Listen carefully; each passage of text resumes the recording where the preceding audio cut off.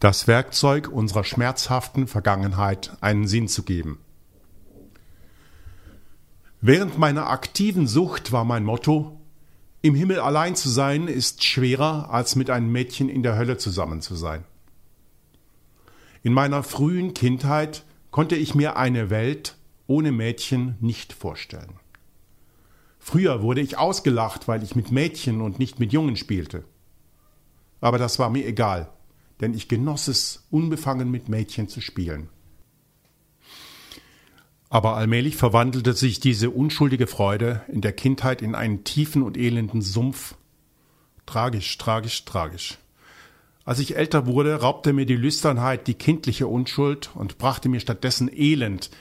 Die innere Freude verwandelte sich in eine verrottete Hülle, die zwar äußerlich attraktiv war, in ihrem Inneren aber faul und voller Qualen. Ich suchte Trost, indem ich von einer Umarmung zur anderen eilte, aber mein Körper, mein Herz und meine Seele litten unter Schmerzen und Leere. Am schlimmsten waren die geistigen Qualen. Meine Seele war voller Schmerz und Rebellion. Doch auf meinem Weg in den Abgrund stieß ich eines Tages auf ein kleines Fleckchen, das sehr schnell zu einer Zuflucht wurde.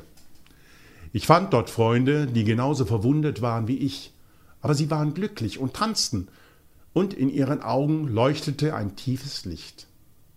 Es war so seltsam, Menschen zu sehen, die im Schatten der Lüsternheit gelebt hatten und nun glücklich und frei tanzten. Es stellte sich heraus, dass es sich um die Nüchternheitsjubiläumsfeier von einem der Freunde handelte, und zum ersten Mal überhaupt lachte und tanzte ich, frei von den Auswirkungen der Lüsternheit.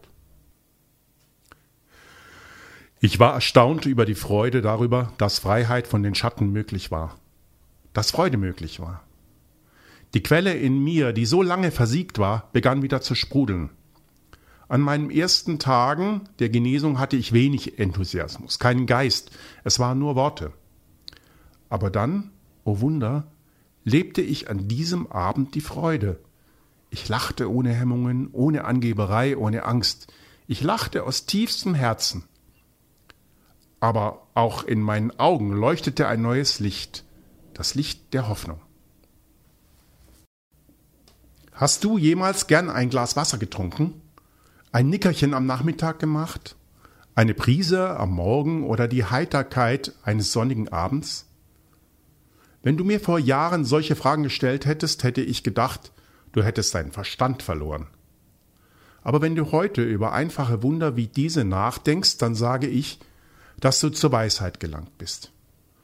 Und wer weiß, vielleicht besteht ein Teil des Glücks, das aus dem Programm kommt, in dem Unterschied zwischen dem Wissen von gestern und der Weisheit von heute. Für mich liegt der Schlüssel zum Glück darin, im Augenblick zu leben.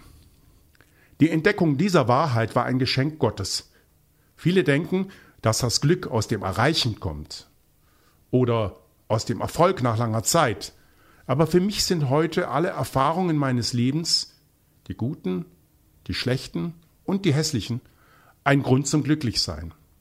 Ich bereue weder die Vergangenheit, noch fürchte ich die Zukunft.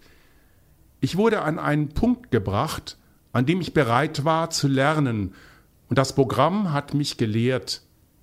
Ich habe gelernt, mit meinen Stärken und Schwächen zu leben.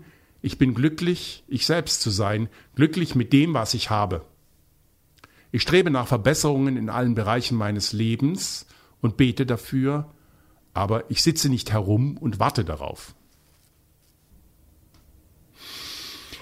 Die frühen Wunden sind immer noch da, körperlich und geistig, und werden es immer sein. Aber ich habe irgendwo gehört, dass jede Narbe am Körper eines Sportlers eine Zierde ist.